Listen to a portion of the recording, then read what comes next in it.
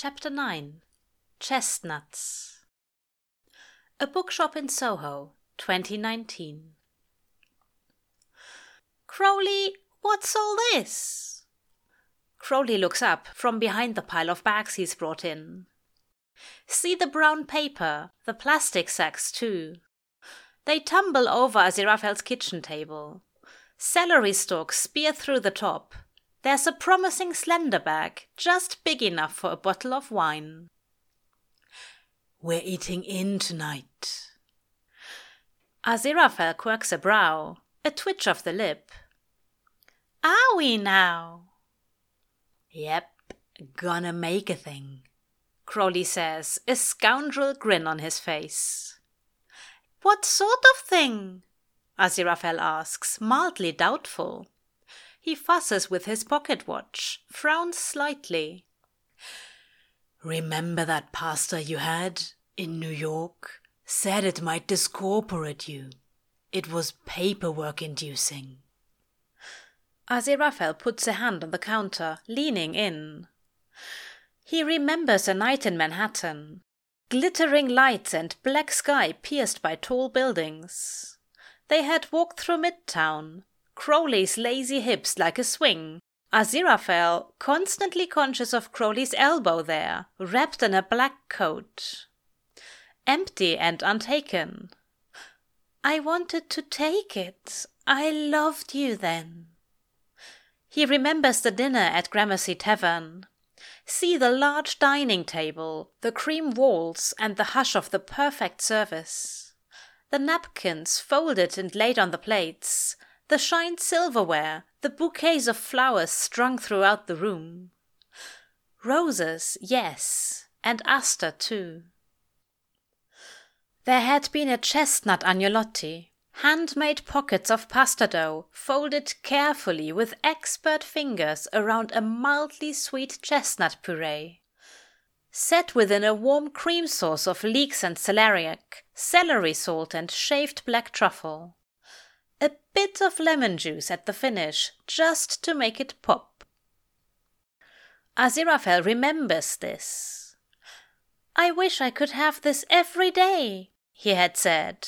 He had meant the dish, the company too. Crowley leaning forward on his elbow, the fork of his fingers absently tracing his long throat. His eyes hidden behind the dark glasses. Impossible to tell in the low light. Aziraphale had watched the tines of his hand, those long fingers kept clean, kept off his plate. You can reach over, take me, swallow me up. Order me every day, order me whenever you like. You're making the agnolotti, my dear?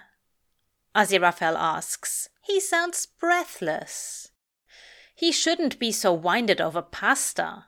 The idea of it. Crowley in his kitchen, oil on his hands, 4 eggs in the center of the flour well, kneading the dough together, the smell of chestnuts roasting in his oven, the light of the tree from the other room. Aziraphale would lean over the counter, wine on his lips, his dark red tongue. He'd nick a bit of chervil. Maybe a chestnut, still warm and slick with butter from the pan. No, Crowley says, smirking. His hair gleams like a holiday, red and shining with light. I want to touch you, brush your hair back from your forehead, wake up with you in the morning, see what it looks like then when you're soft and sleep-mussed. Lines from the pillow pressed on your face. No, Aziraphale says. Crowley is still smiling, pulling the eggs out of the bag. A bottle of wine, unsalted butter, olive oil and cream. We're making the agnolotti, Angel. Crowley arches his brow, his smile growing more devilish. Properly rakish, a demon in good humor. It's Aziraphale's favorite look on him, this beloved mischief. My dear, I can't cook. You know that. You saw what happened in the kitchen last time. dreadful thing, those poor cupboards. Crowley laughs. I'm going to be here to put out any fires. He pauses. Literal and metaphorical there. Look, it's gonna be fine. I'll show you how. He tilts his head, takes his sunglasses off, his coat too. After a moment, he pauses and kicks the boots off as well, leaving them near the kitchen door. Look at him, more slender without a jacket, his sleeves rolled up to the elbows, his bare feet on Aziraphale's floor, his eyes like tinsel. One hand held out, red hair dusted over the knuckles, beckoning him over. His heart feels very warm.